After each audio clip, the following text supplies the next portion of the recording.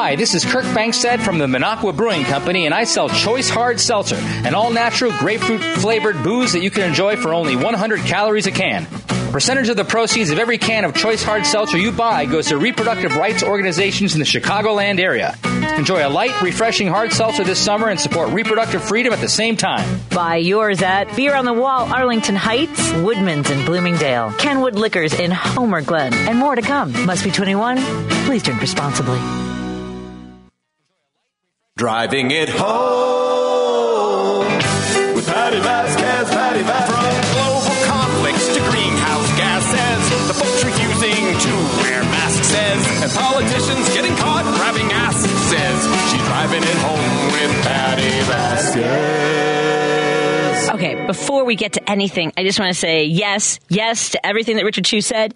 Yes, I get it. We don't all get what we want, but it's not even the lesser of two evils. If that's the way you have to conceptualize it, okay.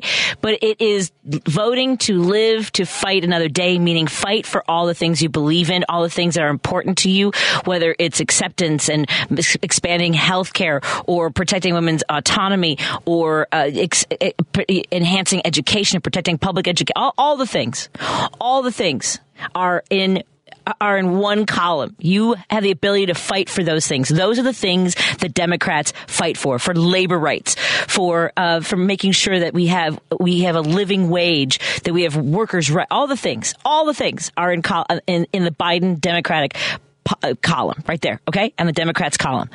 Tell me what's in the other column? Not Democrats. That's all they have. And he has told us, Trump has told us that he's not going to be a dictator except for day one.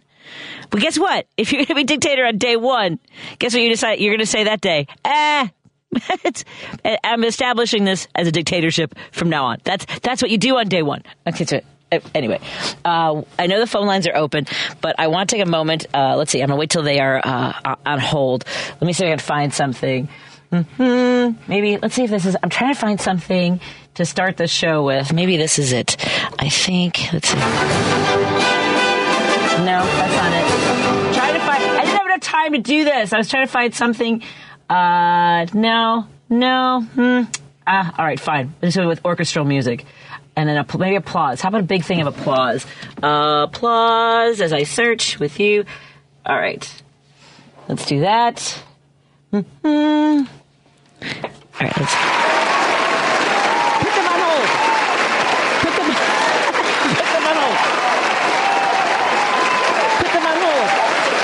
I'm going to do this again. We're going to keep cheering until you put them on hold. Ladies and gentlemen, I am so excited. I hope this works. Is our microphone working? Ladies and gentlemen, please welcome to the show, Lady B is back, everybody. What is happening? I can't hear you yet. Let's get it. There's never been a... Let's hear it. Nope. Let's see. What do we got to do? I got you here. Maybe this button? Let me see. Can you hear me now? Yeah, I miss you. Miss everyone. Miss work. This is the best holiday gift I've had in years. Is seeing you, having you back. And I thank you so much to all of your fill-in hosts. Yes. Thank you so much to Andy, to Paul, to Alejandro. Thank you all. And it was so sad because they all knew they were just keeping your seat warm. Yes. Thank you. I appreciate them, and they've been so great, and I love them, and I miss them, and they know they're my brothers. They're more than just my coworkers. They're my family. They're my brothers. You're our and family. I love them so much, and I miss them, and I appreciate them. And they would text me, and they would tell me, Debbie from Old Town said hi. Yes. Judy, you too. You would tell me. Everybody was saying hi. Jim was saying hi. Everyone sends their love. We get texts from everyone all over the country wishing you the very best, Lady B. She's back, you guys. She's back. We're getting the band back together. Yes. Woo. And I do want to apologize. I'm trying to get the Facebook up, so I'm sorry if it's not up. All right, do you, but I want to keep talking to you. All right. We can take a break. Here, so I've missed you so much. I want to find out how you're doing.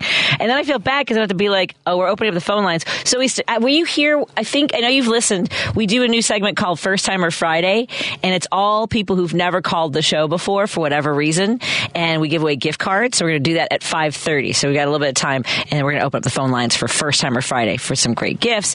But the biggest gift of all is having Lady B back. Lady B is in the house. Do-da, do-da. All right, she's going to put the calls on hold so that you can put up the Facebook feed. All right, fine. Yeah. Because people did not see me dance. And I'll do it again, I promise. We'll be dancing. You should be dancing at home. Yes, Lady B is back and continuing to mend. And a long road, I know. And you are so incredibly strong and courageous and beautiful. And you radiate. It's so good to say. I can tell how happy you are to be back. Yes. We're happy to have you here. It's a long slog. Leaving, I take it day by day. I'm taking it easy, like my doctors, my kids, everyone's telling me sit down. And this time around, this third surgery, it's much better. I'm feeling much better. I'm so glad, and I feel great. I'm so glad. I'm so glad to hear that. We're talking more about your mending. Do you want me to take a break here? So you do that, and we'll take a break, and then we'll do one long segment after that, and then continue to catch up and take calls and do all the things. So let's take a quick break. And again, so thrilled to have Lady B back. And the producer, I was like, come in the studio with me. But we have in the studio a tremendously heavy door, which I struggled with when I had my surgery earlier this year. And I always feel bad because when guests come in, they think that they've been locked in. They try to find the lock on it. It's just really heavy for soundproofing. Lady B is back. So when you call in, you'll hear her beautiful voice. And I hope you don't have to go anywhere anytime soon. Otherwise, I'm coming to your house and doing your show from your living room. That's what that's the next step. I mean, like I said, I love the producers. I miss you. We're a team, baby. All right, let's take a break here. We'll come back after this. Our show, of course, sponsored by Minocqua Brewing Company. Go to the Minocqua Brewing Facebook page and follow all of Kirk Bankstead's adventures, both legal and his fight for liberty and justice and truth. Go to Minocqua Brewing Company and find out how you can pick up one of their great T-shirts or maybe a six-pack of Kamala Stout. Maybe send out some choice wine. They now ship to states across the country. So go to his website and find out how you can mail Minocqua Brewing Company as a gift for the holiday season. And go to the Patti Vasquez show page. They're pinned at the top. You can find out where you can pick up a Progressive brew somewhere in the Chicagoland area. We also want to thank our friend Warren Price at European U.S. Collision Center over at 4080 North Broadway. Go to EuropeanUS.com. If you have any auto needs, he can point you in the right direction. If he can't, but he does such incredible body work, mechanical work. And again, that's 4080 North Broadway. And we want to thank our friends. You heard Senator Dan Katowski filling in for me on Wednesday, doing a great job, as did Megyn Kelly and Dan Schaefer yesterday filling in from the Palatini. Our friends at Kids Above All right now are raising money and collecting toys to make sure that kids that have survived trauma and are living in foster homes, foster care, or receive the incredible services of Kids Above All have some magic at this Christmas time, as all children deserve. Go to kidsabovall.org and find out how you can help them this time of year and throughout the year. More after this on WCPT 820, Heartland Signal. Chicago's Progressive Talk, WCPT 820, where facts matter. Hey there, it's your guy, Warren Price from European and U.S. Collision Repair, a division of Technicraft Body Shops. We specialize in automobile and truck repair as well as normal automobile maintenance. With our highly skilled technicians and environmentally friendly materials, we strive for quality. Call 773-248-1200. That's 773-248-1200 or EuropeanUS.com.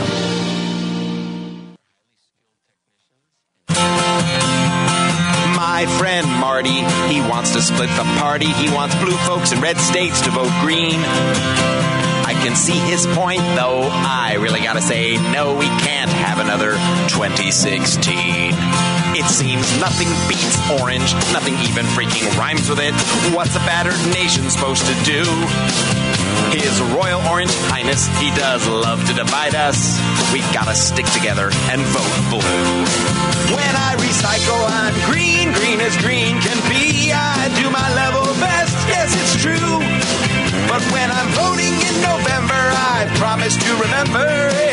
against him. Gotta vote blue. Don't think I'm a hater. I love Ralph Nader. I don't blame him for the mess in Y2K. With those who represent us, I'm playing the percentages, voting blue down the ticket all the way. When I recycle, I'm green, green as green can be, and I drive a freaking Prius, yes, it's true, and it's blue. But when I'm voting this election, the best eco-protection is to kick the orange out, gotta vote blue. The Greens throw all this crazy math at me, but I'm tired of the whole world having a good laugh at me. When I recycle, I'm green, green as green can be, and in the primary I voted for Bernie too, twice. But we need some peace and harmony, so I'm voting for our nominee. And if you need to hold your nose, just do. That's cool, I'll even hold your nose for you. Just vote blue, vote blue, vote blue, vote blue, vote blue, vote blue, vote blue. Gotta vote blue. That's right. Steve Goody, the musician and songwriter who does much of the music here for Driving It Home with me, Patti Vasquez. You can go to stevegoody.com. That's GOODIE. And you can download some of his music, purchase his album, what I did during my pandemic vacation, amongst other recordings. You can also find him on YouTube. And every single Monday, we do the virtual comedy show, virtualcomedyshow.com. It's free. We encourage you to maybe leave a tip for the performers, but we enjoy doing it. And I do a 3-minute Patty Melt. I rant about something, and that's funny. I was coming in, and Richard Chu is leaving. He's like, I was ranting, and I'm like, that's that. Yes, that's part of our job is to look. I just saw a post about Jill Lawrence, and someone was thanking her for holding. It's not just, we're not just complaining here. I mean, yes, believe me, as you know, I have a lot of grievances, and you provide me the opportunity to share them with you. Some of them are shared. We have them together. Some of them are personal, but reflect the experiences that I think are important to take into account when I go into the voting booth.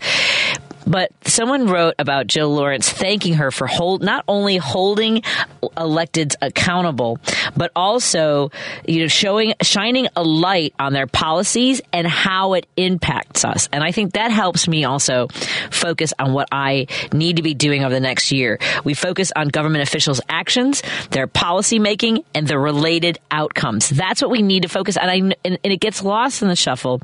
Richard talked a lot about this. A lot of it has to do with how people are feeling. They're angry.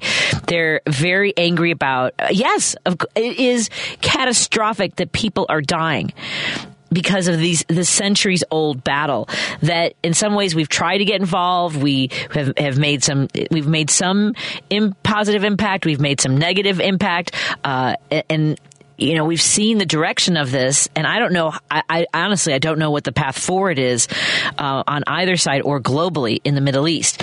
But I feel as though, this is something that isn't. There's no magic wand for this. There isn't, and you're not going to get everything that you want. I was telling Richard on the way out. Tell me who has ever been 100% happy with the policies of their electeds, of their tone. I saw somebody was asking, let's use this as an example, I guess, because there are a lot of folks, including me, who are frustrated with what the city of Chicago has done in response to the migrants coming here from Texas. It is... I'm absolutely speechless when it comes to the missteps, the mistakes, the mismanagement of funding, the burden, the overwhelming burden that is being placed on nonprofits and volunteers who are available in many communities throughout the city of Chicago 24/7 to greet these buses, to do the best they can to make sure that every family, including babies, have clothing, have food, know what the plan is, are connected to services. And the fact that we are still now in December without any way of handling the massive amount of people who are sleeping on police floors or outside in tents. This is anyway. I think I'm retreading over a lot of territory we've discussed in the past. So today I saw someone write and ask, well, what would Vallis have done differently? Whether it was with the migrants or the crime rates. We're seeing violence in various parts of the city, and And someone said, one person said, well, we have a lot of different laws and policies in place already. Well, the mayor doesn't make the laws, right? He can whip his alder people onto a piece of legislation and move in a different direction. But Brandon Johnson is making decisions that do impact, but he's not changing any police actions. A lot of those are done. The state of Illinois legislature passed their Justice Act, the legislation about 2 years ago. Yes, the police pursuit has changed, and that I believe was a collaboration with different organizations that work with the Chicago Police Department. And at any rate, one of the things that someone said was Vallis would not have said when those kids went out and were creating havoc and committing violent acts. He would not have said that they were kids that made bad choices. Okay. That's what you need is someone to speak different. I mean, I get that. I wanted different from Lori Lightfoot. I now want different from different approach from Brandon Johnson.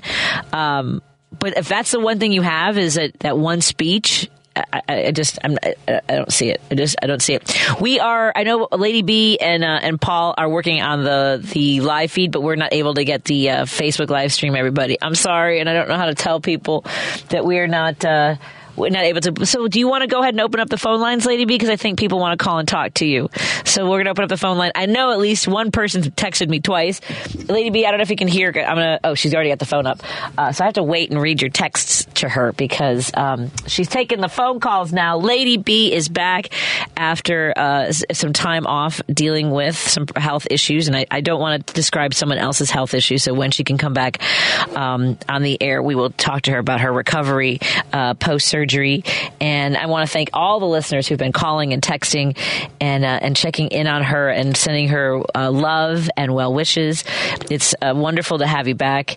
And I'm so excited. We're getting the team back. But I also want, Lady B, I know she's not listening to me because she's answering the phones, but I want you to also pace yourself. Can you hear me? Pace yourself, Lady B. Right? Listen to your body. Just saying. Wow, the first person already they just want to talk to her. They don't want to go on the air. They just want to talk to her. Okay, so I'll keep talking.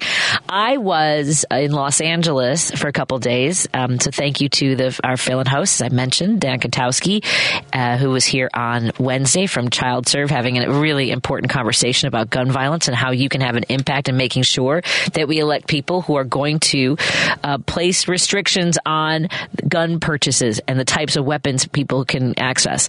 I also want to thank Dan for sharing information about Kids Above All, the organization that he is the CEO of. Please go to kidsaboveall.org and find out how you can support their mission to help kids and families in the Chicagoland area. We also want to thank our friends Dan Schaefer and Megan Kelly from Apollatini, who filled in for me yesterday. I didn't get a chance to listen to. I'll be honest, I was hiking and didn't want to think about politics. I was just out in the canyons. I was at Runyon Canyon and then like Bantam Canyon, and something different happened to me this week. For the first time in my entire life while hiking in LA. They have, there's a lot of these winding paths that you kind of end up on this point where you can look over Los Angeles. I experienced extreme vertigo and kind of had to sit down for a few minutes and then carefully make my way back down the mountain. So that was something different. I was like, oh, I don't know if this is old age or what, but here I am getting vertigo. Hey, Paul in Seattle, what's on your mind, my friend? Hi, Patty. Good to talk to you, and happy weekend. I wanted to bring a point to the Israeli-Palestinian conflict, and my point's going to go this direction, is that before everybody gets upset with each other here in the United States, we have to realize that we don't do any better here in the United States in a lot of ways. And I want to make the point about the Native Americans, the Native tribes, the indigenous people of this land, the North America. We treat no better. And I'll start with, there was a Supreme Court case in 1823. It was called Johnson versus Mintosh, or sometimes called McIntosh. It was a dispute over some lands that were sold by one of the Native tribes to a man by the name of Johnson, who happened to be a former Supreme Court justice. But the same land was sold to another person by the United States government. And they said, well, this is mine. And Johnson said, I got it from the original owners. I got it from the Native Americans. It's from the tribes. It's mine. And the court said, and this is our official position on the native indigenous people of this land, is that they do not and never did own any property on this continent. And the reason is, they said, is because they never had a doctrine of ownership in their culture. But when the British colonized the colonies, well, they said they owned them. And so what have we done? We put these indigenous people, the people had been there for 10,000 years or more, we said, no, we'll give you some place to live. Now, let's look at it. Take the situation in Israel. Let's say the Israelis decide, this neighborhood sucks. Let's get out of here. Let's sell and move somewhere else. Because before the nation of Israel, the state of Israel, was created in 1948, where it is, there was discussion about lands in the United States or also in British Guyana, which is South America. But they decided, no, the traditional ancient homeland should be the place. So let's say Israel said, this neighborhood really stinks. Let's sell it. They could potentially sell their whole country, all 8,500 square miles, and say move to, I don't know, Utah. There's a lot of open federal land there, and there's 8,500 square miles would be about 10% of it. They could live next to the Great Salt Lake and pretend it's the Dead Sea. But that's theoretically possible. They could sell it out to whoever wants to buy it. But let's look at this. Could the Palestinians sell their lands and say this neighborhood stinks? Let's get out of here. Nope. They don't own any of it. And guess what? Let's say the native tribes in this country said, this reservation life stinks. Let's sell out and just integrate into the cities. Could they sell their lands? Nope, because they don't own the reservation either. Wow. The United States government does. We don't do anything differently. Well, it's interesting you mentioned that because the area of northern Mexico and southern Texas, where my mother's family is from, we talk about these tribes and native lands and federally protected lands. I think there's over like 55 million acres of land that are set aside for reservations, because the people that my mother come from were nomads, so they didn't stay on they would go with the weather, with where food was. There is no claim for the tribes, some tribes of southern Texas and northern Mexico, when it comes to land rights or any sort of acknowledgement, which is interesting because it's all, as you mentioned, based on land. But even then, not with ownership amongst the Native Americans. Bizarre. Which was what was formerly Mexico before the Mexican-American War. Right. There were nomadic tribes of Mexican people. Right. That moved right. Yeah, that's what you're talking about. Right. But just recently, the Navajo Nation. There was a last session of last June. The Supreme Court ruled that the Navajo tribe was asking, because when the Navajo Nation signed the treaty in 1868, there weren't any water problems in the Southwest, and so there's nothing mentioned about water in the treaty. Well, the Navajo Nation tribe, or the reservation, is having serious water problems now, and they said, well, the United States government the federal government has to provide water, tap into the Colorado River. Well, who spoke up was Arizona and Utah and New Mexico and said, oh, no, you're not tapping into our water, as if the Navajo had never had any water, right? And Brett Kavanaugh said, we are not going to. There was another case called Winters, where they said that a sovereign nation must have what it takes to the primary aspects to have a free life, a sovereign life, and that includes water. But Brett Kavanaugh said, we will not use common law to make this decision. We are using textualism, and there's nothing mentioned in this treaty, like there ever would have been in 1868, about water, and therefore, no, we're not doing anything to provide water for the reservation. Yeah. How is this different from Gaza? Well, it's not. It's not I guess how packed in people are, and the restrictions, right? Yeah. Yeah. Yeah. Oh, yeah. It's even worse. Yes. But you know what? I'm going to go through on Kitchen Table Progressive on Sunday. Okay. I'm going to talk about the ancient, and I'm actually going to go back into the book of Genesis and look at whose land is this, really?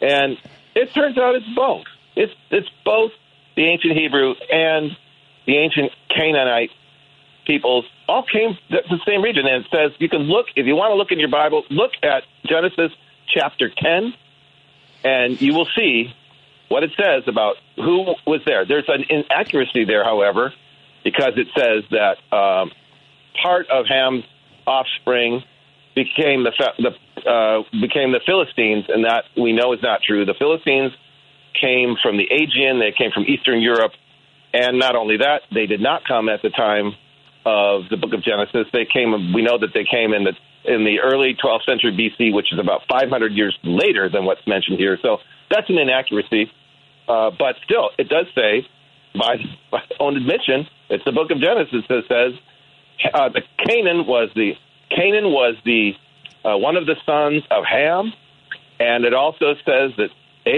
God told Abraham to go to the land of Canaan. And it says Canaan's people stretched as far as Gaza. And then God told Abraham to go to the land of Canaan. That was the promised land. They weren't originally there because what's the promised land if you're already there? That's not a promised land. It's a lot. Yeah, it's a lot. It's a lot. It's a lot. And we don't have the Facebook up tonight because we're having some tech issues, but people would see my eyes glaze over when it comes to any sort of, I get it. Sort of the ways in which people, it's not a familiar experience to me, and maybe because I had such a eclectic religious upbringing that I just can't wrap my mind around these centuries old battles based in these stories. I have a hard time with it.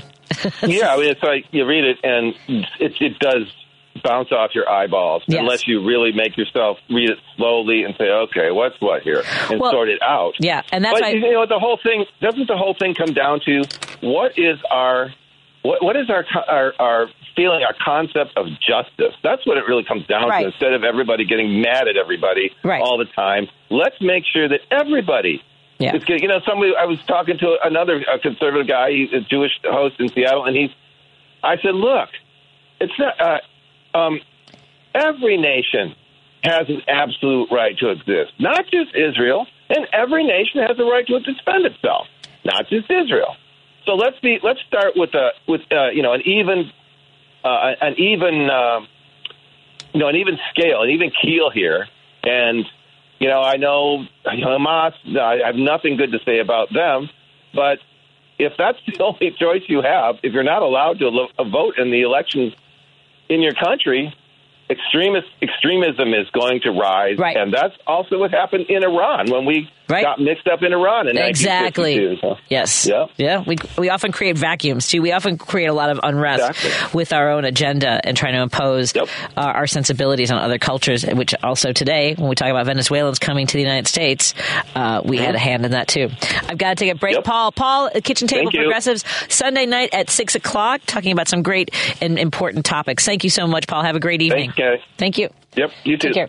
When we come back, let's take our phone calls. We're going to talk to Lady B some more. We are having trouble with the Facebook feed, so we apologize for that. And at 5:45, I want you to call for your chance to win a gift card from one of our wonderful sponsors if you've never called the show before. My show. You can call. Maybe you've called other shows and you're like, I don't want to talk to Patty. Come talk to me. Tell me why you never wanted to call me. Or tell me just how long you've been listening, how you found our show, and help us get the word out, folks. Tell your friends that you enjoy this show. We had a young woman who's a social worker a few weeks ago, Lady B, and one of her clients said, you should be listening to this Patti Vasquez.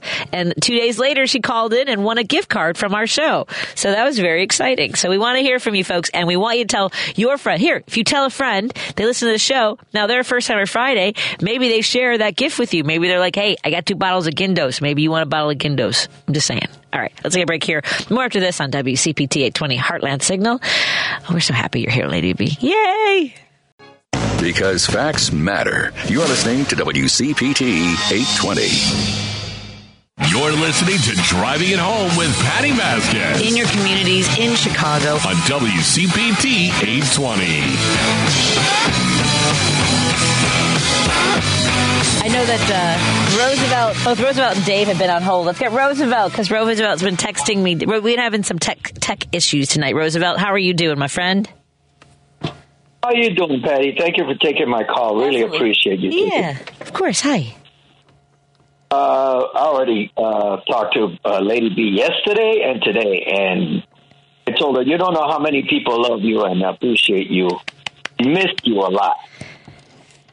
That we really wanted to mention that. She's nodding and smiling in gratitude. You can join. You can get on the microphone, Lady B. This is your show too. Hello. Yeah, I appreciate everyone's love and support, and I think it's just. I love you guys. I really do, and it means everything. Like family. Hear you guys, and oh my God, it's overwhelming. Family, Lady B, your family. Yes, Lady B. Thank you. Todd says, "Welcome back, Bedalia." We missed your sweetness, is what Todd says. Oh, thank you. Aww. And hi, here you go. Hi, Lady B. You've been through a really difficult, challenging time. The struggles with illness and recovery can be a long road, and it's hard to stay strong. But I've heard you talk about your supportive family. I'm so glad you have them, and you have your WCPT family, including listeners like me, wishing you the best of health and giving you big spiritual hugs with some really cute emojis hugging you. Welcome back, and I appreciate you. And you guys give me the strength every day to get up.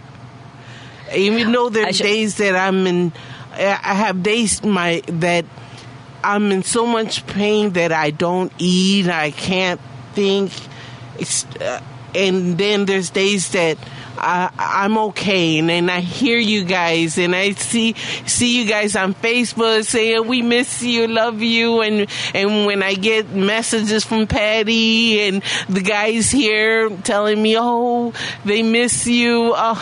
That gives me strength. My kids give me strength. Everyone, and I appreciate that. Thank you. Yeah, we love you. I love you guys. No, we love you.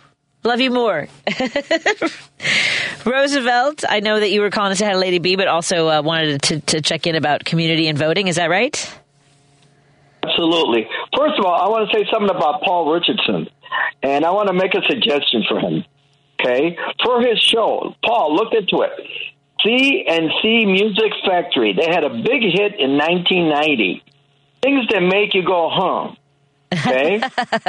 Now look into it. Because let me tell you, every time he talks, every time he says something, and particularly his show, there's things that he brings up that nobody else brings up. Right. What makes his show unique. And to me, I benefit a lot because I learn a lot of the things that also things that I forgot, especially in history, and I really appreciate his show. So I wanted to say that. Let me jump on why I called. Okay. Again, today, in our community, I want to talk and continue on what Richard was saying, the subject he was saying about our minorities, meaning African-American voters, and to be particular, our Latino community, in our community. And let me tell you what's going on in our community. Now, you know that I listen to Spanish shows, and I contribute, and I've been asked to be a contributor. All right? So, I know a lot of people don't like me on this show and on to be particular, on the Spanish show. And here's the problem I have with them. I told them today, because they're becoming a one-issue voter, because this is what they always bring up. Obama was the deporter-in-chief. Biden, and that's after he promised that he was going to do immigration reform. Biden promised that he was going to do, and they mentioned it. They mentioned it today. The lady that runs this show mentioned it today. So I told her, I called her today.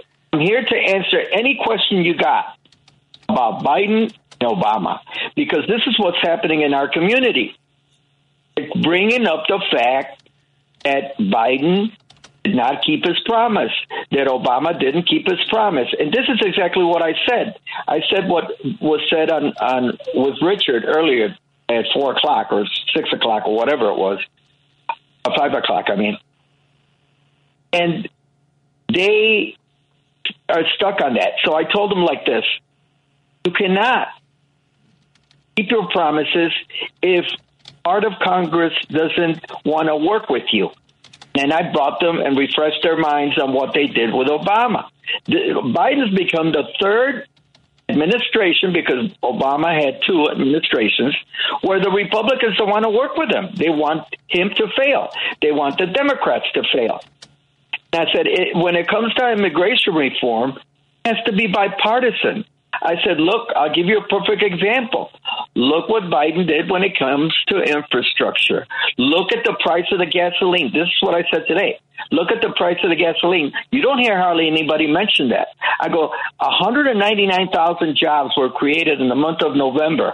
You don't hear the media grabbing a hold of that good news and saying, hey, we got to give Biden the props. No. So that's what I said to them today. Go, and they gang up on him, and I'm the only one that calls up and says, when you guys are as negative as you are with this president, I go, you got to be even. Meaning, when he does something good, you got to give him his props. I go, and if I don't say it, you guys won't say it. I tell them just like that, because the lady gives me the freedom to express myself. What do you think about what I said? Yeah, I agree. I think that we need to be, somebody texted while Richard was talking about, what did Trump do that improved your life? And one listener, and it's funny because I can tell how often someone texts. It was their first text ever, to at least on this new text screen, because we kind of refreshed in the last few months. But it says, what has Biden done that has directly affected my life? Inflation. It's really that simple. We are one of the strongest economies in the world. And I mean, inflation in Argentina is as high as 104%. We are, yes, China's as low for different and artificial reasons, but he has been building up the middle class. We absolutely need to be championing the things that Biden is talking about. Is that what you want me to talk about? Exactly. And let me add to what you just said. I told them like this. The false things that Trump did when he was in office, he didn't have a great economy. Nope. How can you have a great economy? I told her, how can you have a great economy when you are confronted, and with his own words, that he said that he was at war with this virus? Then he handed it over to the other idiot, the vice president, Pence. It came down. I go, he killed. And this is not, he's directly responsible for 400,000 people that died of our citizens. Because he didn't act. He didn't do anything. The contrary, he hid information from us. I go, so how can you have a great economy? And when they bring up this thing about the price of gasoline, I go, of course the price was low. You had a virus. Nobody was driving. There was, people weren't spending money on gas because weren't going to go see grandma on Christmas or Thanksgiving or whatever. I go, and then Biden, I told her like this. I said, Biden, 35 consecutive months of positive job growth. I go, and you guys don't even mention it. Yeah. No. It's meaningless. It's always easier for Republicans to say that they would do a better job, or that this is a bad president, or that he's senile, and all these stupid things when he's getting the job done. They can't point at the positives because that doesn't benefit them. Exactly. And then here's the thing, too. They blame him for everything that is going on with the price of gasoline, the thing that's going on at the border, the crisis. There's not going to be immigration reform unless Republicans. Do you hear any Latino? Do you hear any Latino mentioning the fact that they want to work with the Democrats on immigration reform? No, because they don't want to work with the Democrats. And here's the thing. The Republican Party doesn't exist, I told her. It's Trump's party. And that's the problem. I go, it's Trump's party. When have you heard? Yep. When have you heard of an ex-president continuously going on campaign, doing his campaign for being elected? This is the only guy. Yeah. And I go, and just last week he had a town hall where he said that on day one, you mentioned it, day one, he's going to be a dictator. Yeah. Believe him. Yeah. That's what he's going to do. Except for day one. Well, except for day one means his entire administration. That's when you put all the pieces together. Yep. I'll give the lady credit for saying this. When I mentioned fact of the 199,000 jobs in the month of November, she specifically broke it, and she broke it up and said, "You're absolutely right, Roosevelt." And I don't know, she gave me a number of specific Latinos that got jobs that didn't have them before. She goes, "You're right." So she asked, I go, "Now I'm here to answer any questions." So she asked me the question, "Do you think that Biden has a chance of winning?" I said, "You know what? I'll put money on that." And on that show, there's people that bet 100 tacos and they go to a Mexican restaurant. Yeah. And so then I put the bet. I said, "I'll bet 100 tacos at any restaurant that Biden's going to win." I go, because there's one thing that nobody thinks of. That's the youth of America. And I have total confidence in the youth of America to get us out of this mess of constantly getting these polls that Trump would win. I don't believe that. Yeah. I don't believe that. We were wrong about Hillary, and they're wrong about Trump. There's no way. I can't. Yep, we have to keep that energy going with them too, because it's a long slog to next November. I've got to take another phone call so I can get another segment. I'm only here till 6 today, so I got to get some folks in. No, you didn't know that. I forgot to mention that at the top of the show. I got to run because I got to do a show in Kenosha. I probably should tell people when I'm performing. I'm at the Kenosha Comedy Club today and tomorrow. So if you want to come out to Kenosha, go to the Kenosha Comedy Club. We got a show tonight at 8 and tomorrow at 8. And I just want to get everybody in. Thank you, Roosevelt. Have a good night. Have a good weekend, my friend. Thank you, too. And right now, folks, if you've never called the show before, 773-763-9278 is your chance to win a gift card from Gindo's Spice of Life Hot Sauce. These are all of our sponsors, so we've got a great list. So it will be one of these wonderful gift cards from maybe Brown Sugar Bakery, Crave Brothers Farmstead Cheese of Waterloo, Wisconsin, Sam's Famous Salsa of Naperville, Timeless Toys right here in Chicago, Rollicking Buckaroo Pepper Jam and Seasoning Blends of Evanston, Hungry Monkey Baking Company of Lake Forest, Uwe Kitchen and Wine Bar right here in Chicago, and Boot Tights. You can go to boottights.com. I love their tights. Anyway, let's take Dave's call. But for everybody else who's never called before, 773-763-9278.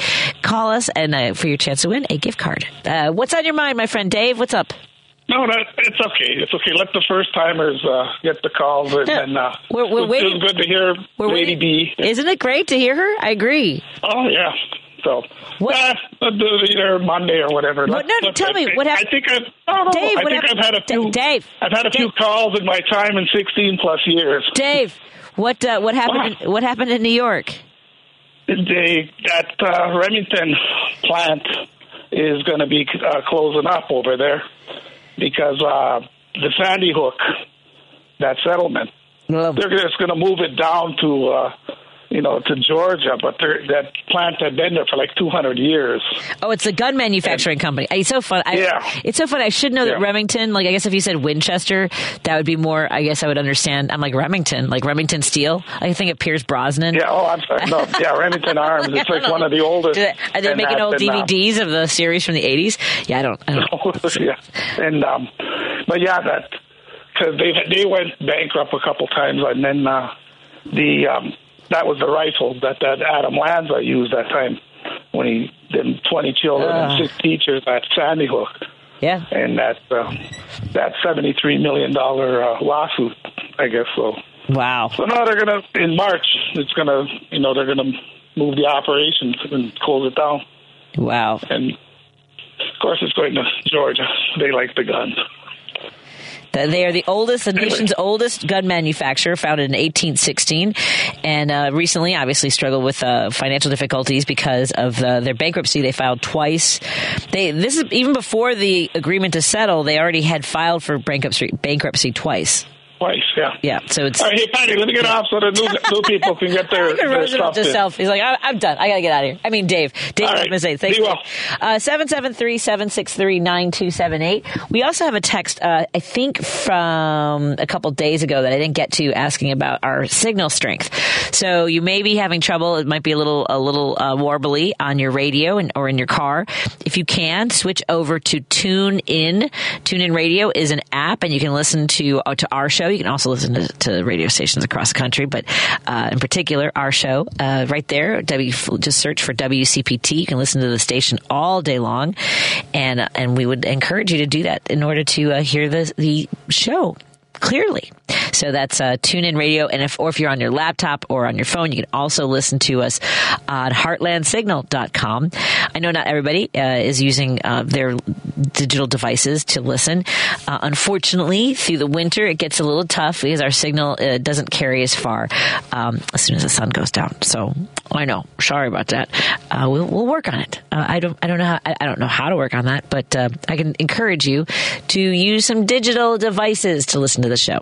773, we got a couple minutes left. 773-763-9278. They're listening to our conversation. They're excited. They're so excited to have you back, Lady B. They're like, that's gift enough. I don't need your gift cards. Well, I also gave out 2 earlier this week, so that was fun. Let's take a quick break here. I'll wrap up in a moment and tell you what's coming up in the next hour on WCPT 820 Heartland Signal. Hey Google, play WCPT. Streaming Chicago's progressive talk from TuneIn. Hey, everybody. I'm going to just wrap it up here because I have to head out. I had hoped to have a fill-in host, and things kind of got a little bit flipped upside down today. And I thought, and in part, Lady B, can I ask you, when you're with your diagnosis with breast cancer, was it something that you had gone in for screening? Was it something you weren't feeling well? I don't know if anyone's had an opportunity to talk to you about that, or if you're comfortable talking about it. I always go for every yearly, but it was like last 2 years ago on my left side. I felt a lump, and but it was nothing. They said they didn't seen anything. It was benign. But they still had me come in instead of yearly at that time 6 months. Okay. And then last year when they did the screening, everything looked normal on both breasts. Okay. And then, but the end of the year, I suddenly felt something, and then I noticed a little weight loss. Okay. Okay, and then little sharp pains here and there, but nothing of it. And then this year, a friend of mine who went through cancer years ago, her cancer came back. So I'm like, wait a minute, with the little weight loss, with this, let me make my appointment. Sure.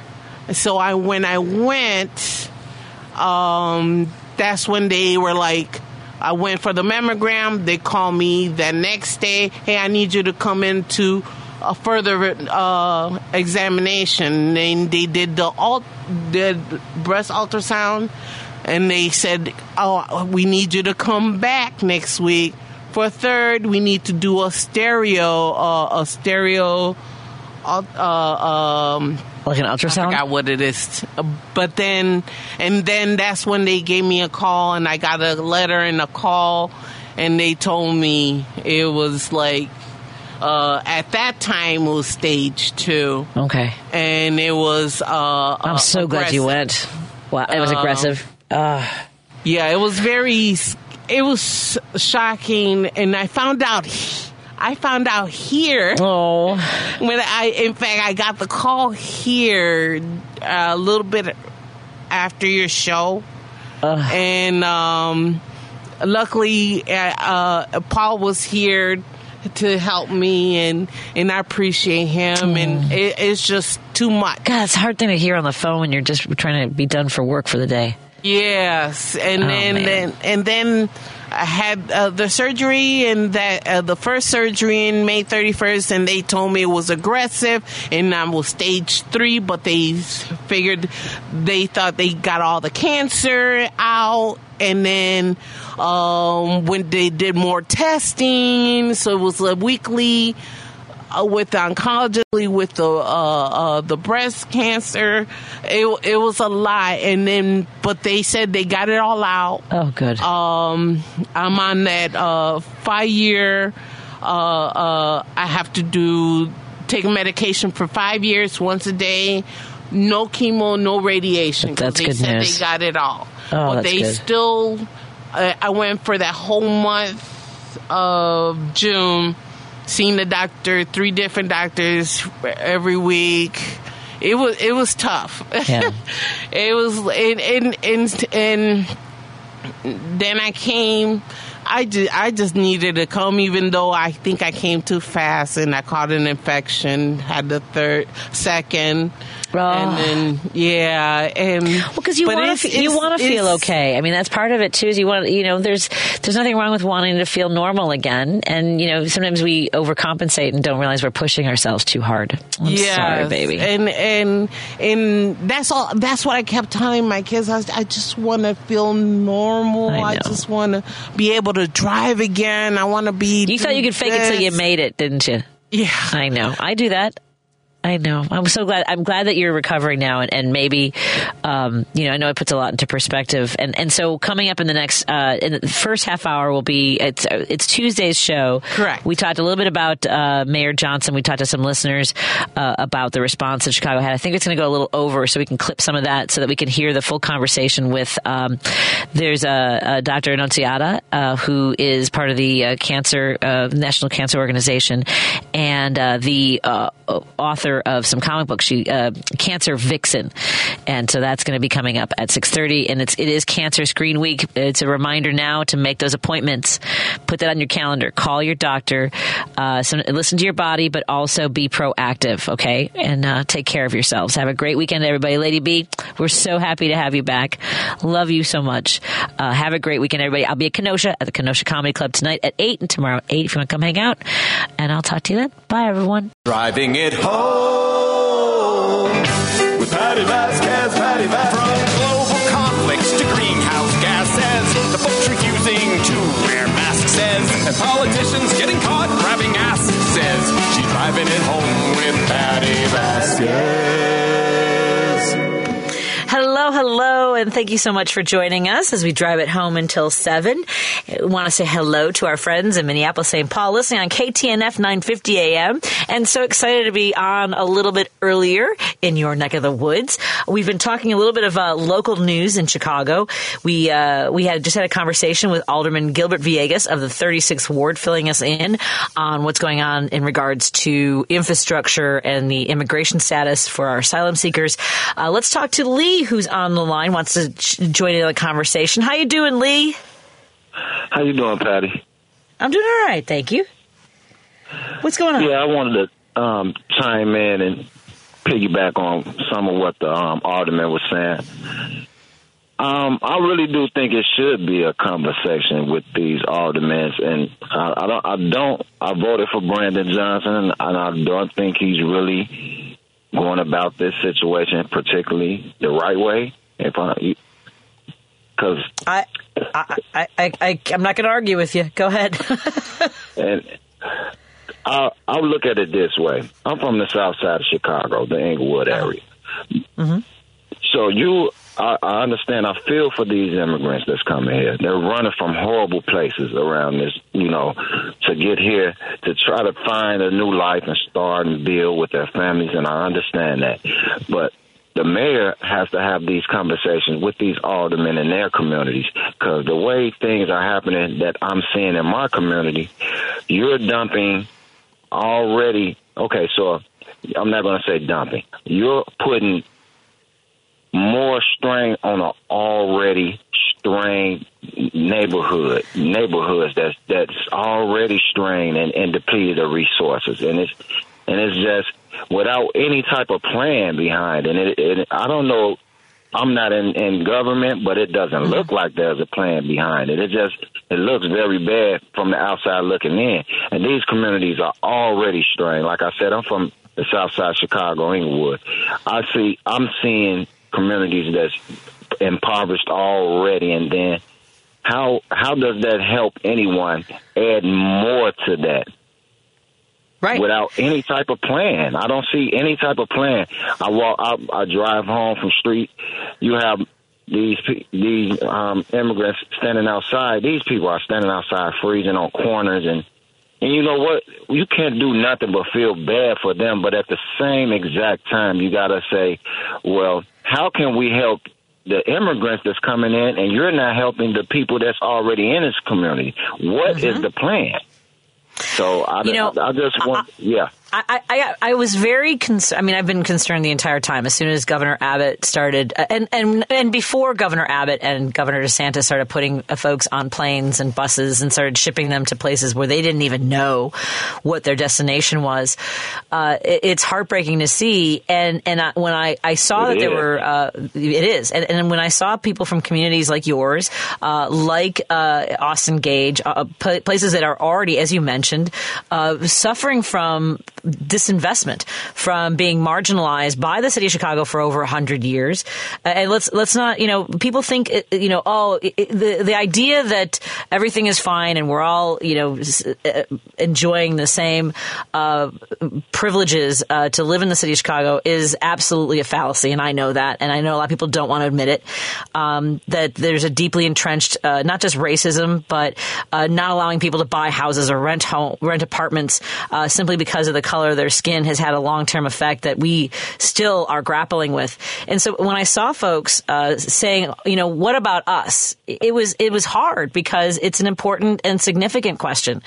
Where has been the support and the care, and yet we understand why people want to help refugees. And it's really it even hit me even closer to home when I talked to some folks who provide services for people who have disabilities, and they've been told, Lee, that they are going to lose millions of dollars in support services because there's just not enough money in the budget from the state. Yeah. And so now we have a community again that is, and I've talked to providers who are like, and it's interesting. I never thought that I would hear, I understand that the migrants and asylum seekers need help, but what am I going to do for the people in this community that needs 24-hour care, people who, cannot survive without the support services. So it's reaching everyone. And I've said this before, and I know a listener got really angry with me when I said there's always money, and there simply is. There are trillions of dollars. I agree with you, Patty. Yeah, there's trillions of dollars in deep pockets in a consolidated, extraordinarily wealthy population that's tiny, and it leaves the rest of us just, begging for scraps. And that's where we are right now. And they want it this way. They want us to be fighting. I believe that. I really do believe that. That was my next point.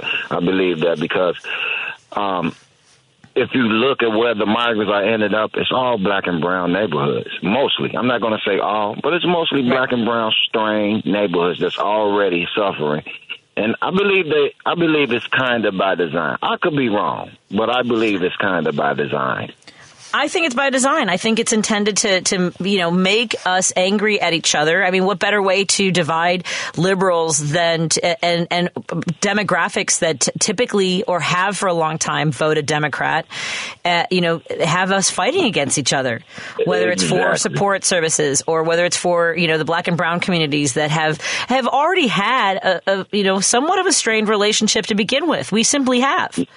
Yeah. That's just the truth. Yeah, it is. Well, look, we are at our nature. We're mammals, right? We're built to survive. And so when we see someone as a threat, getting something that we believe we should have too, or we should have instead of them, it's going to make us angry. And it's hard to fight through that, just our own human instincts of survival. It's just hard. And I have that conversation with people, and I try to explain like you're explaining it now. And I get the same conversation from everybody, like their threat, like you said, it's survival. Yeah. Why are they getting what we should be getting? And I'm like, you got to look at it. I don't put it. It's not their fault. You know what I mean? It's not their fault. And like you say, it's buckets of money that our city, our country can dip into. The money is there. I just believe our mayor is going about this situation the whole wrong way. I really, as a human, I like Brandon Johnson. I was grateful that he wanted to take the responsibility of what many of us thought, well, this is not an easy job, but this ain't it. It's just not. This is not it. And saying I inherited this problem. This was this problem 6 months ago. You asked for this problem, and we said, you know what? We pick you. We pick you. You ran for mayor. Yeah. So be the mayor. be the mayor, man. Don't be, I mean, his glibness is not appreciated. Dismissiveness is brutal in this situation when people are going to be outside in the cold, whether they are our neighbors that have been here for years or neighbors who are newly arrived. Knowing that there are children who are going to freeze is always the wrong city to be in Chicago. Is how are we still in this position? Yeah, it's horrible. It is really bad. Yeah, it's horrible. Well, thank you, Patty. Thank you for taking my call. I love your show. I listen every day. Oh, Lee, I'm so grateful to know that. Thank you for calling in today. Do you have holiday plans? What's on the menu for celebrating the holidays? Oh man, just being around my family, holding them close, holding them tight, good eating, and spend all my money and get my money spent. Well, be cautious with it. That's the thing is I think that if I feel like this year, I feel exactly the same way. I just want to snuggle and cozy with my family and be low stress and shower them with love. I'm with you. I think we're feeling that. Just appreciate and feel appreciated. I like it. Well, you are appreciated, my friend. Thank you so much. Thank you, Patty. Thank you. Have a good night. Let's take a break here. When we come back, we'll continue our conversation. The number is 773-763-9278. That's the number to call and join the conversation. You can also text 773-763-9278. Even if it's just something fun like the 630 saying, Patty, I've got the perfect Republican ticket. Trump, Santos, all liars all the time. So join us anytime. More after this on WCPT 820 Heartland Signal and KTNF Minneapolis, St. Paul. Hi, this is Kirk Bankstead from the Minocqua Brewing Company, and I sell Choice Hard Seltzer, an all-natural grapefruit-flavored booze that you can enjoy for only 100 calories a can. A percentage of the proceeds of every can of Choice Hard Seltzer you buy goes to reproductive rights organizations in the Chicagoland area. Enjoy a light, refreshing hard seltzer this summer and support reproductive freedom at the same time. Buy yours at Beer on the Wall, Arlington Heights, Woodman's in Bloomingdale, Kenwood Liquors in Homer Glen, and more to come. Must be 21. Please drink responsibly. You're listening to Driving It Home with Patti Vasquez on WCPT 820. Interesting that our news break there was covering the SAG-AFTRA negotiations and our contract that we're all voting on. Today is the deadline. It is the deadline is I believe 5 p.m. today. I'll take a look. But if you are a member of SAG-AFTRA, and I know we have some of our incredible members listening to the show, and I'm so grateful for my brothers and sisters in solidarity. This is something I've kind of held back on. Weighing in on because there are a lot of really important details to this. So we have not ratified the contract yet. And what we're fighting for the most right now, what we absolutely want to know, we are protected in regards to artificial intelligence. And I've had a lot of, that's why I'm in Los Angeles, is talking to members of the union, people who worked on the contracts. And I'm grateful for their work. I'm hopeful that whatever happens with the results of this strike, we will get the protections that we have fought for and deserve. Everyone deserves respect, representation. We deserve a credit and compensation. And so we'll see what happens. Let's talk to Steve, who's on the line in his car from the north side. Hey, Steve, what's on your mind? Hi, Patty. Listening to your program and our 5 to 7 drive at home source of wonderful information. But I wanted to chime in on your conversation. There's a lot about government and a lot of things that are not being done. But I wanted to share with you what is being done. Okay. And a friend of ours, Anna, works as a case manager for Catholic Charities. And she is Venezuelan American. She's assigned families that are intact and are ready for housing. And Anna has to hunt down housing. So just one example is that she found a woman who was selling a house in Calumet City. She called the woman and she talked the woman into renting the house. and the woman took the house off the market. Catholic Charities paid her $15,000 for 6 months' rent, and this a family from Venezuela has a house to live in for the 6 months, and she helps them find work as well. This was a family of 6. A husband, wife, 17-year-old and 11-year-old, a cousin and a nephew, and then the grandmother. The grandmother, they went through, in 6 months, they went through 10 countries to get to the U.S. They spent 1 month in the Costa Rican jungle, and they came for the grandmother's help. When she got to Texas, they put them on an emergency bus to Chicago, and they got her to a hospital. She had been suffering from cancer. She did not make it. She passed away in Chicago. But this family, and they're educated. This is an educated family that were suffering in Venezuela. And she found him a job, and he commutes up to Niles. And now he has work, and they're looking for work for these people. They want to work. They are refugees and immigrants, and so I put the word out. I found out what Anna was doing. I put the word out to my church. In my church in the south suburbs, the ladies have a quilting ministry. And so they make 75 to 100 quilts a year and donate them. So all these women in their 80s donated quilts, and I took 8 quilts over to the family at their new house in Calumet City. And I just got a list from Anna on a message today that a shopping list of clothing and jackets and scarves and sizes that this family of 6 needs.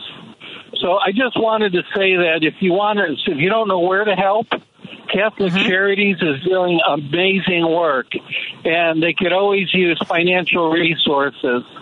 And then churches on a one-by-one basis. We can't help the world, but we can help one family at a time. That's fantastic. Do you have so the website is catholiccharities.net. Is that do you know if that's the local that will take people to here, Catholic Charities. I know that they have an office on LaSalle, and again, as our friend Steve mentioned, there are a lot of churches throughout the city. I know the Friendship Church over in Chicago, right by 16th District, they're helping out, and there are legislators and electeds that are coordinating with these church groups and volunteer groups as well. If you look online, you can Google or you can search on Facebook for refugee. There a lot of folks that worked with the folks coming from Afghanistan have pivoted, I guess is the way we would say it, or been nimble about helping more people coming in who need support.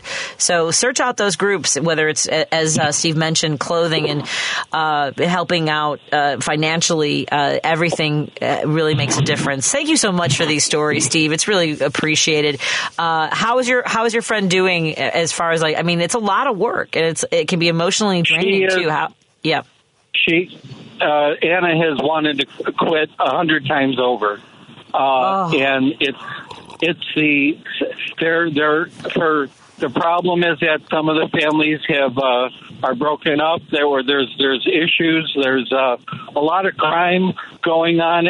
There are people in the neighborhoods in the city. They're preying upon the immigrants who are just sleeping out in the street, and then also too, the gangs are trying to recruit them, the young men as well.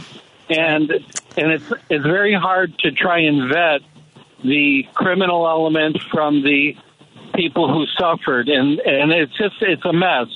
But little by little, the police and the city and churches and not-for-profits, they're just doing their best, rolling their sleeves up, trying to be creative. And one of the issues Anna's had is that 8 members of her staff, she's a supervisor, that were found fired for selling bribes. That they were working, finding apartment building owners that would accept these 6-month rent payments for these families, and they were taking kickbacks, and so they were selling the service to these owners and then trying to broker their own deals on the side. And, God. they get caught, they get fired, and Anna is just burning the candle at both ends. But then a family like this Venezuelan family, Alberto and Enrique and Luis and his wife and children, these are the families that keep everybody going, to know that there's people that need, and politics has nothing to do with it. And you just people in need, and you roll your sleeves up and you help. So I was able to get my church connected, and I'm kind of a go-between Anna and her job and with my church, and trying to get other churches in our denomination involved as well.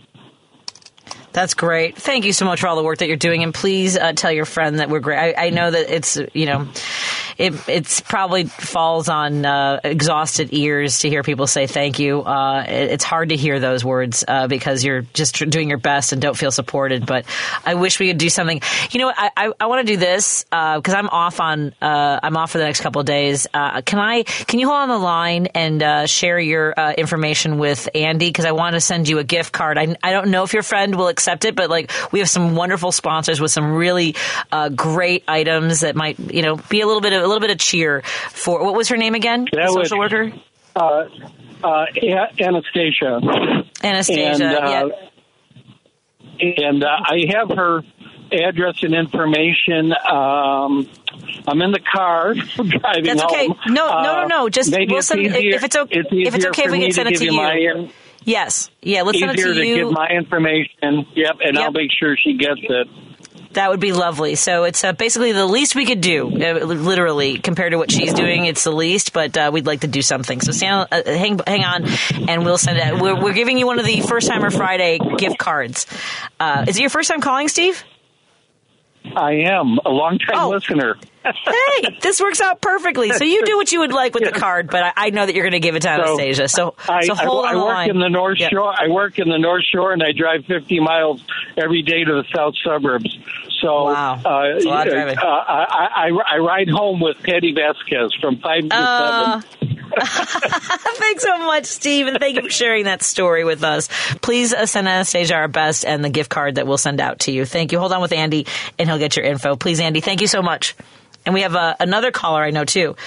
Be well, Stephen. And right now we have on the line with us, Charles wants to talk, calling from Evanston. Hey, Charles, what's on your mind? Hi, Patty. A couple of things. Well, first thing, my wife and I, we sponsored 4 migrants from Haiti a few months ago, and we've been helping them out. We finally got them to get their work permits. Now they're starting to work, and we were able to find them apartments. So, I mean, it's a long process. But the thing I would suggest is, why doesn't the city council come up with a plan that every time one of these buses come into the city, that the bus gets confiscated? The bus cannot leave the city, and then we could use the proceeds to help pay for these migrants. I mean, some kind of law can be passed for that. Yeah. So if the city council, somebody from the city can hear that, I mean, I think something like that should be done. Well, walk me through this. So the buses that come in hold the buses? Mm-hmm. Is that what you're saying? The bus comes in, and then the bus is going to be held because it shouldn't be. Yeah. I'm sure there's some kind of law that's being broken with these buses traveling cross country, cross states to come here in the city without being announced with these people like that. So if they're going to send the buses here, the buses should stay here. And the bus could either be used at a warming center, or it could be used as a warming center, or it could be used to sell the buses for the proceeds, or something can be used, but the bus should not be able to leave the city of Chicago. That's interesting because I know that the idea has been floated, and I think I don't know if it's at the state level or the city level of fining these bus companies. You know what? It was Congressman Jackson was saying that he wanted to fine these bus companies, and what I was reading is that they make so much money that they're pretty certain that the bus companies wouldn't mind paying the fines and still take the profit. But the idea of impounding those buses and basically eminent domain the buses sounds interesting to me. I don't know if there would be any will to go up against. Yeah, I think that's an interesting idea, my friend. That's great. Mm-hmm. All right. Well, thank you. Love your show. Thank you. Love you. Have a great night, Charles. Wait, Charles? Oh, yes. I lost him. Oh, hi. There you are. No, hi. You know what's interesting, when you started talking about how you have given shelter to Haitian migrants, I was thinking, because online you always see these people argue, well, are you going to put them in your house? Like, you're one of the few people that says, yeah, I'm gonna give them shelter. I'm gonna provide housing for them. I just want to thank you for being that person. Yeah. These are people who are professionals. You know, they just had a hard time. You know, they really struggled to get here, and they really want to work. That's what they want to do. They just want to work. Yeah. And they really do things that Americans don't want to do. Yeah, they want to survive. They want to prosper. They want to keep their families safe. So I'm going to do the same thing. And I know you're going to be like, oh, I don't really want a gift card or whatever it is you're going to say. I want you to hold on the line so Andy can take your information. It's just a gesture of gratitude. And I believe it's the first time you've called as well. I'm moving first time Wednesday. Thank you. Thank you. I know. Oh, is it Tuesday? See, I don't even know what day it is. This works out perfectly. Thank you, Andy. Thank you, Charles. Hang on for Andy, and we're going to send out a gift card from one of our wonderful sponsors. Have a great evening, Charles. Thank you. Thank you. From my home, I have a text coming in saying they should impound. I've lost the text. Thank you to my husband. I'm texting with my husband while we're on the show. This is how we communicate. They should impound them and detain the drivers. The Fed should pull licensing for buses and airlines. It's interesting. And then there's a story that some tenants were illegally evicted to make room for incoming migrants, possibly a revenge for the changeover. This is crazy. Chicago police open an arson investigation for fire damages in a fire that has been classified as arson. Interesting.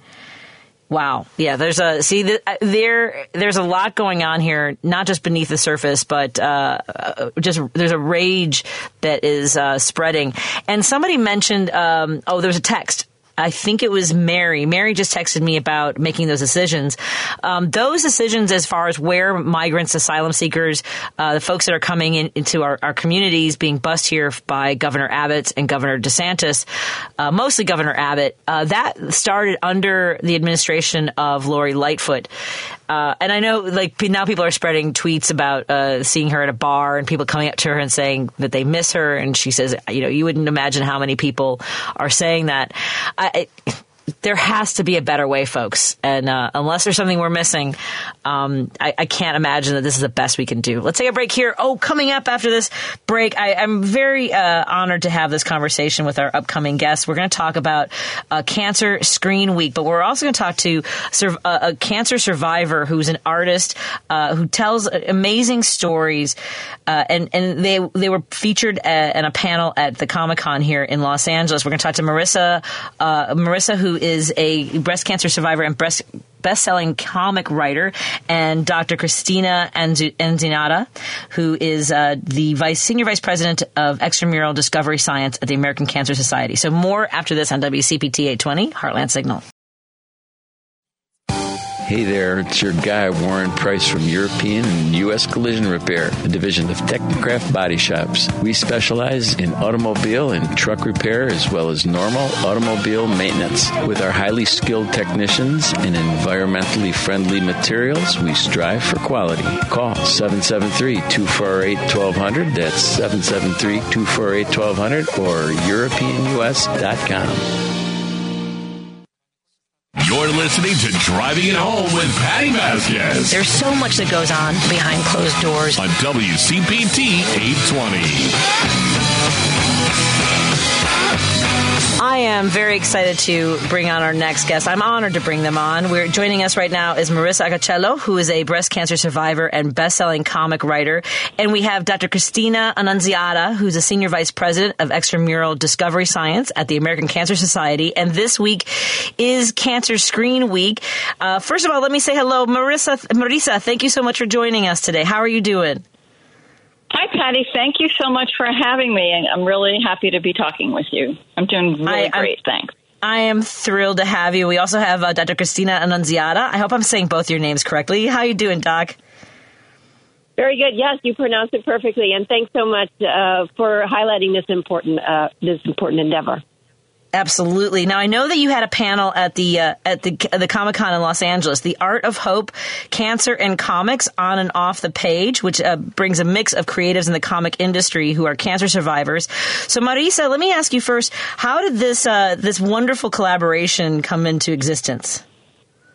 Well, I was contacted by the wonderful women at Genentech, and they wanted to put this together, and we thought it was just a great idea. So they contacted me and they said, would you want to do a panel at Comic-Con? And I've spoken at Comic-Con before about Cancer Vixen, so I just think it's so important to get the word out, and I'll do everything and anything I can to help spread the word about screening, about early detection, because when I was diagnosed with breast cancer, I didn't have health insurance. And I was really lucky that I detected the tumor early. And I was friends with the great Evelyn Lauder, who created the pink ribbon. And I was really dear friends with her, and her message was early detection saves lives. And she was right then, and she's right now. So, yes. I'll talk from here until tomorrow, until the next life and the life after that, about how important it is to make sure you catch it early. Oh, no doubt about that. And I know the doctor has similar sentiments about that. And before we get to a lot of the cancer screening conversation and how we should approach our own advocacy, doctor, I want to ask you first, was this, have you been at a Comic-Con and been on a panel like this? Because it sounds like a new venture and just an interesting journey. Yeah, absolutely. No, I have not been to Comic-Con before, but I have to say my children are very into the whole comic universe. So I am aware of it. I knew what it was, but I had not certainly attended a Comic-Con before.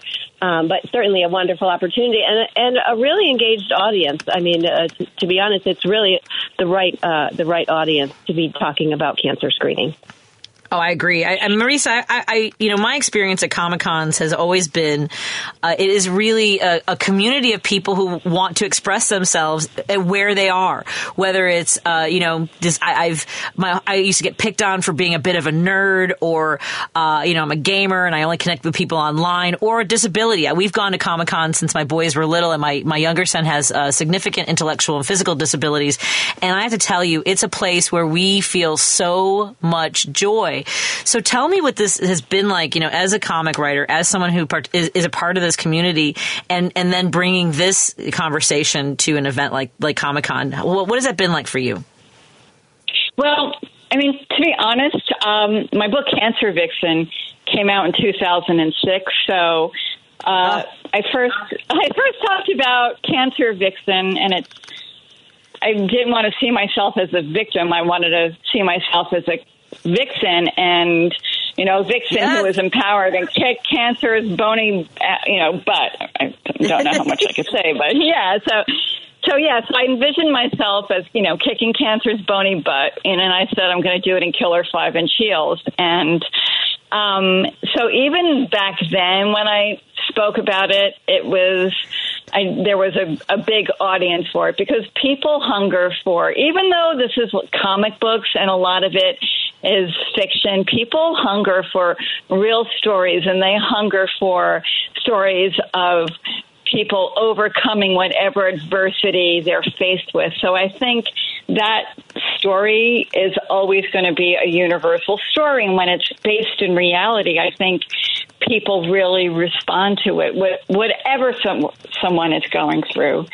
So, and I'm really grateful that, we were able to speak during Cancer Screen Week, which is led by the American Cancer Society, along with Genentech, Optum, and Stand Up to Cancer. I think all those organizations are really, really doing such great work, and I'm really happy to be talking on behalf of Cancer Screen Week, because I know how important it is to catch cancer early. Like I said, I had breast cancer stage 1, and I also had melanoma. There's a link between melanoma and breast cancer, and I had melanoma twice. So I'm a 3-time cancer survivor. So I welcome the opportunity to speak about this.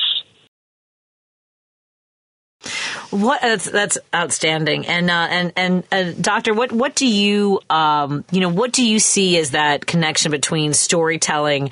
Because there is like this, we're afraid to say the word, and yet we all know someone in our lives who we love or work with or our neighbors that are diagnosed with cancer, and there's a lot of just people shut down sometimes. What do you see as that connective tissue with creativity and approaching this diagnosis? Well, I mean, I think there's a lot of related avenues. Actually, the creativity is one of them. If people are creative, just like Marisa, to be able to put that story into words and or pictures is something that can be healing for the person going through it, and also for people reading. Reading the experiencing the comic or the creative outlet. I think it also, brings in the whole idea of courage and facing hardship, bringing in heroes into the story. So there's a lot of that about going through any sort of difficult diagnosis, whether it's cancer or another illness.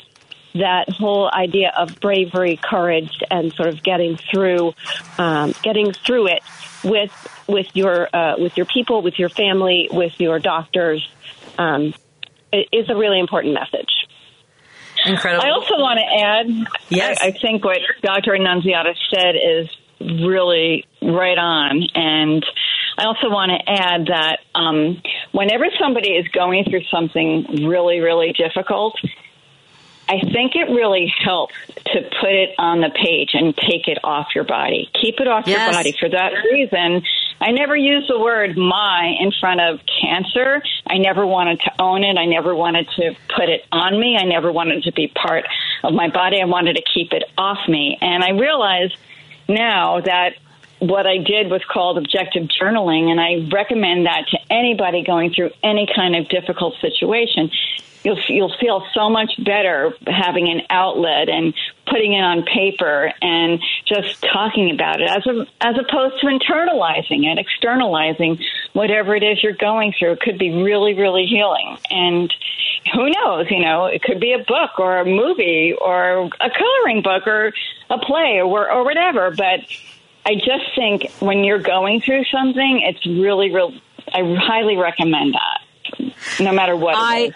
I agree completely, and not to get into my own stories, but there was a point where because you keep telling the story over and over in your head, so it makes it more intense and distorts your own reality sometimes. And so that actually leads me to my next question. Tell us about your, how you started as a comic book writer. Were you dawdling as a kid? Were you, because I'm a stand-up comic and people always ask me, was I the class clown? And I was not. I was the class comic, and it's different. That's another conversation. When did you start this? When did you start this artistic adventure? Well, it's kind of funny because it actually started in the womb, believe it or not.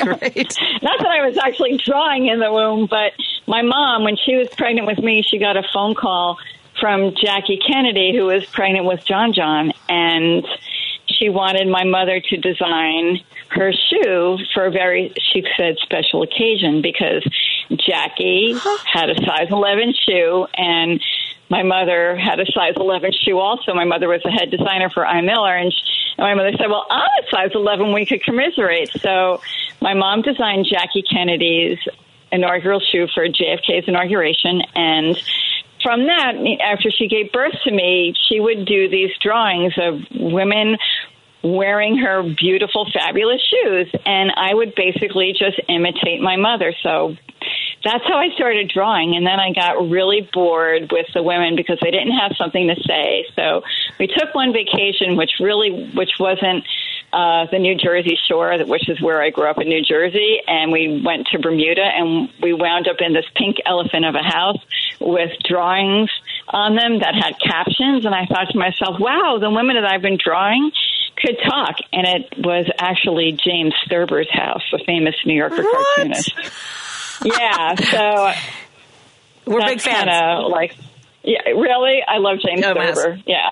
Yeah. What a remarkable origin story. Of course, now I'm trying desperately to Google Jackie O's inauguration shoes.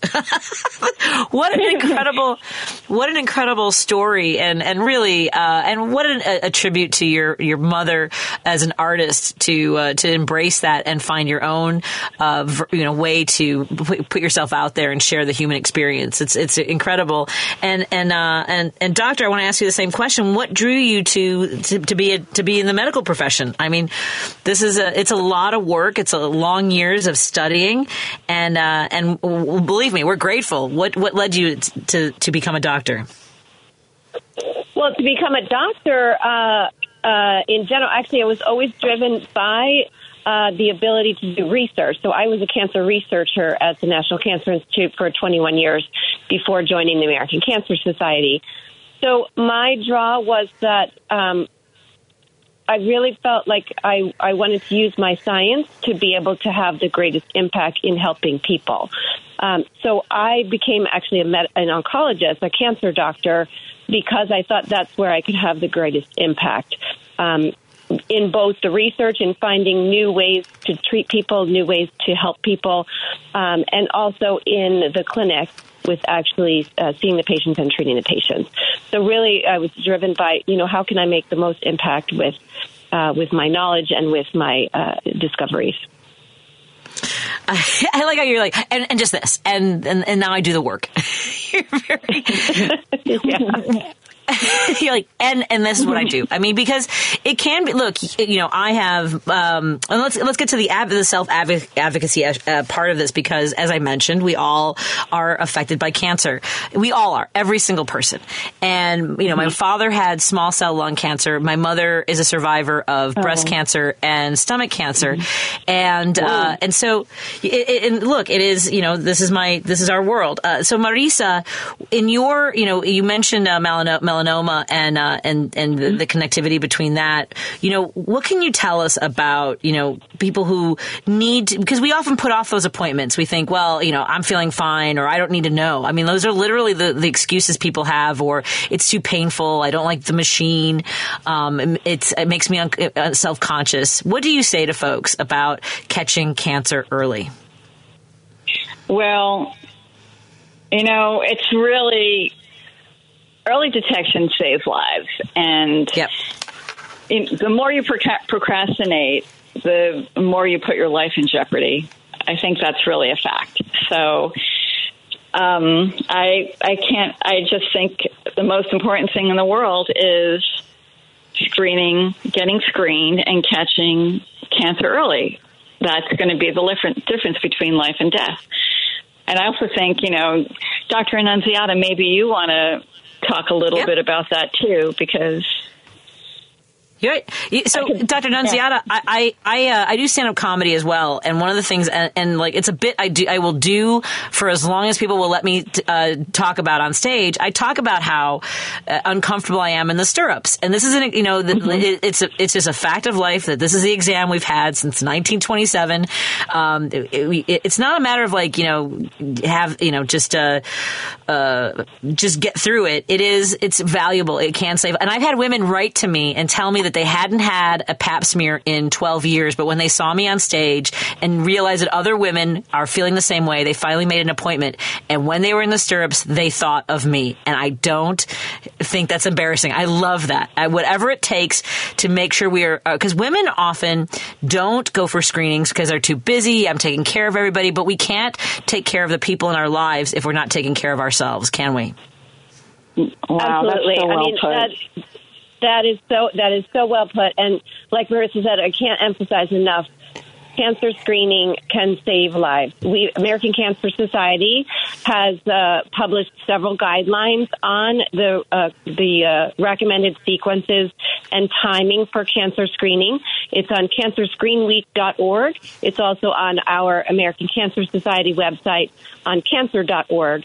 So they're very easy to find. We also have a hotline that people can call and talk to a person directly if they have questions.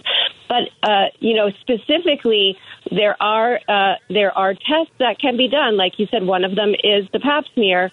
that is a simple office procedure that if abnormal cells are found, they can take care of the treatment before it even becomes cancer. And that's really the goal, is to prevent people from even getting cancer or finding it in very early stages where it's much, much more treatable than if it's found at a later stage. The motivation should be not only for yourself, but also for your family.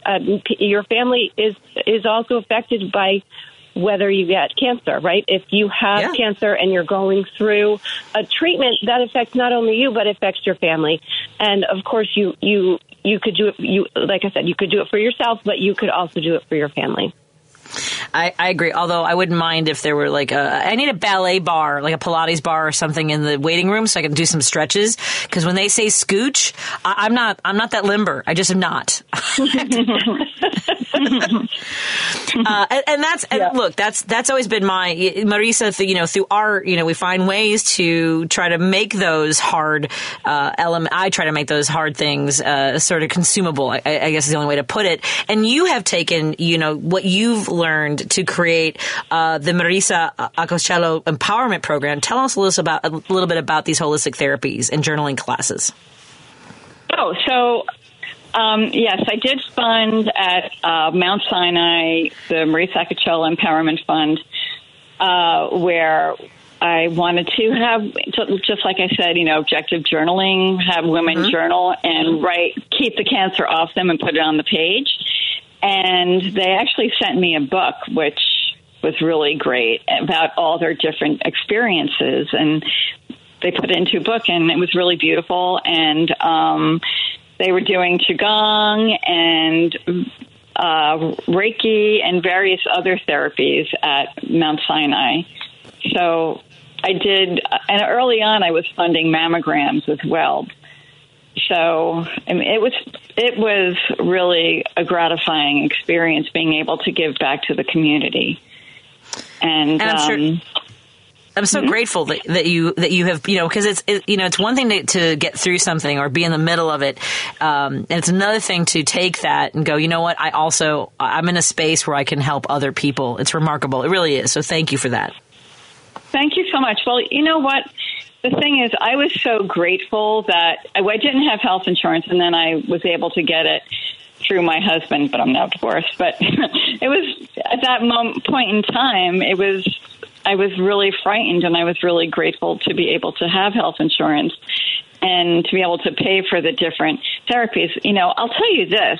When I was first diagnosed, I was terrified, and I was actually thinking of putting off treatment, and my doctors, they were at St. Vincent's, which is now Mount Sinai, were adamant that I get treated, and they said, we'll find a way to make sure you're okay. And they were, so I was really grateful. And I just want to give a shout out to all the good doctors out there, especially the one on this call, because when you hear a doctor saying she just wants to help people, I mean, that is worth everything. I've gotten to know Dr. Annunziata, and she's really one in a million. So, thank you so much. Yeah, it's really important to have the right team behind you and with you, and find your right doctors. So there's so many elements to the journey that I've learned, and it's also about asking questions and doing things that even afterwards that'll prevent cancer, like not eating sugar because sugar feeds cancer, and moving your body and getting exercise, and living your best life and cutting out all things that are toxic, including like people who are not good for you. And just like living your best life. So I'd rather have a glass. Is it okay, Dr. Annunziata, to choose a glass of wine over toxic people? I'm just thinking. I mean, it's important. Mental health is certainly important in the cancer journey and in your whole life. So, mental health is important. I know that. So we are focusing on these extraordinary guests, Marisa Acocello. Am I saying Acocello? And Christina, Dr. Christina. Acachella and Dr. Christina Annunziata. Dr. Annunziata, I know that there are websites for people to go for Cancer Screen Week. The American, the cancerscreenweek.org, folks. Go to cancerscreenweek.org. And I also, before I ask my next question, I want to let folks know in the Chicagoland area, specifically for breast cancer, a silverliningfoundation.org is a great resource funding cost-free breast health testing. So please, for folks who don't know where to turn, and if you're underinsured or uninsured, go to a silverliningfoundation.org. What are some of the things that there's criteria for how often you should have colon cancer screening, pap smear, those kinds of things. How do people prioritize that, right? Because we have busy lives and we're like, I can't, I don't have time for this, or it's uncomfortable. What's the easiest way to get somebody into the doctor's office in your experience? So I would say that it's really good to hold each other accountable. Ooh, so yes, either your parent or your child to the parent to the child, sisters, aunts, cousins can hold each other accountable. So I mean, really, you don't want to see your loved one undergoing cancer treatment if you can avoid that. So I would say, holding family members, friends accountable, go at the same time, make the appointment together. Even if you're across the country, you could be seeing the doctor on the same day. I think that's pretty motivating. Outstanding. Now, I'm going to ask you, we're very close to the end here. Is there, I'll start with you, Marisa. Was there one thing you knew you wanted to say, and if we hung up, you'd be like, oh, you know what I forgot to mention? Is there anything you want to, I don't want to leave anything on the table. What would you want to share with folks? I think I'd want to say that you have more power than you think than you think you do. And you're not a victim, you're a vixen. And we all have the power. We have the power within us to kick anything and beat anything. We are way more powerful than we know. And everyone is a hero in their own story. Remarkable. Thank you. And Dr. Annunziata, would you like to share anything? Yes, I'd like to emphasize the ages to get screening. I mean, people think sometimes we shouldn't get screened until your 50s, but it's actually in your 40s for most cancers to start screening. And even earlier if there is any other, if there's a family history and certain other cancers should be screened earlier than 40 years old or than 45. So I would say don't wait until your 50s. Talk to your doctor in your 40s or earlier if you have a strong family history or any symptoms that you're concerned about. Excellent. And I do think that one of the solutions to women's health is to test for testicular cancer the same way we do mammograms. I want to thank you so much. I'm just saying, it's kind of unfair that we get squeezed and they don't. Yep, because men are so empowered politically and financially. That's just where I'm coming from. Ladies, thank you both so much for joining us. Again, it's cancerscreenweek.org for more information. I look forward to talking to you both again. Don't hesitate to reach out. I know we have connections through your PR, so have a wonderful rest of your day, and thank you again for you're saving lives every single day. Thanks so much for putting the word out. Thank you. Absolutely. Have a great night. And Mike Creed's up next. See you all tomorrow.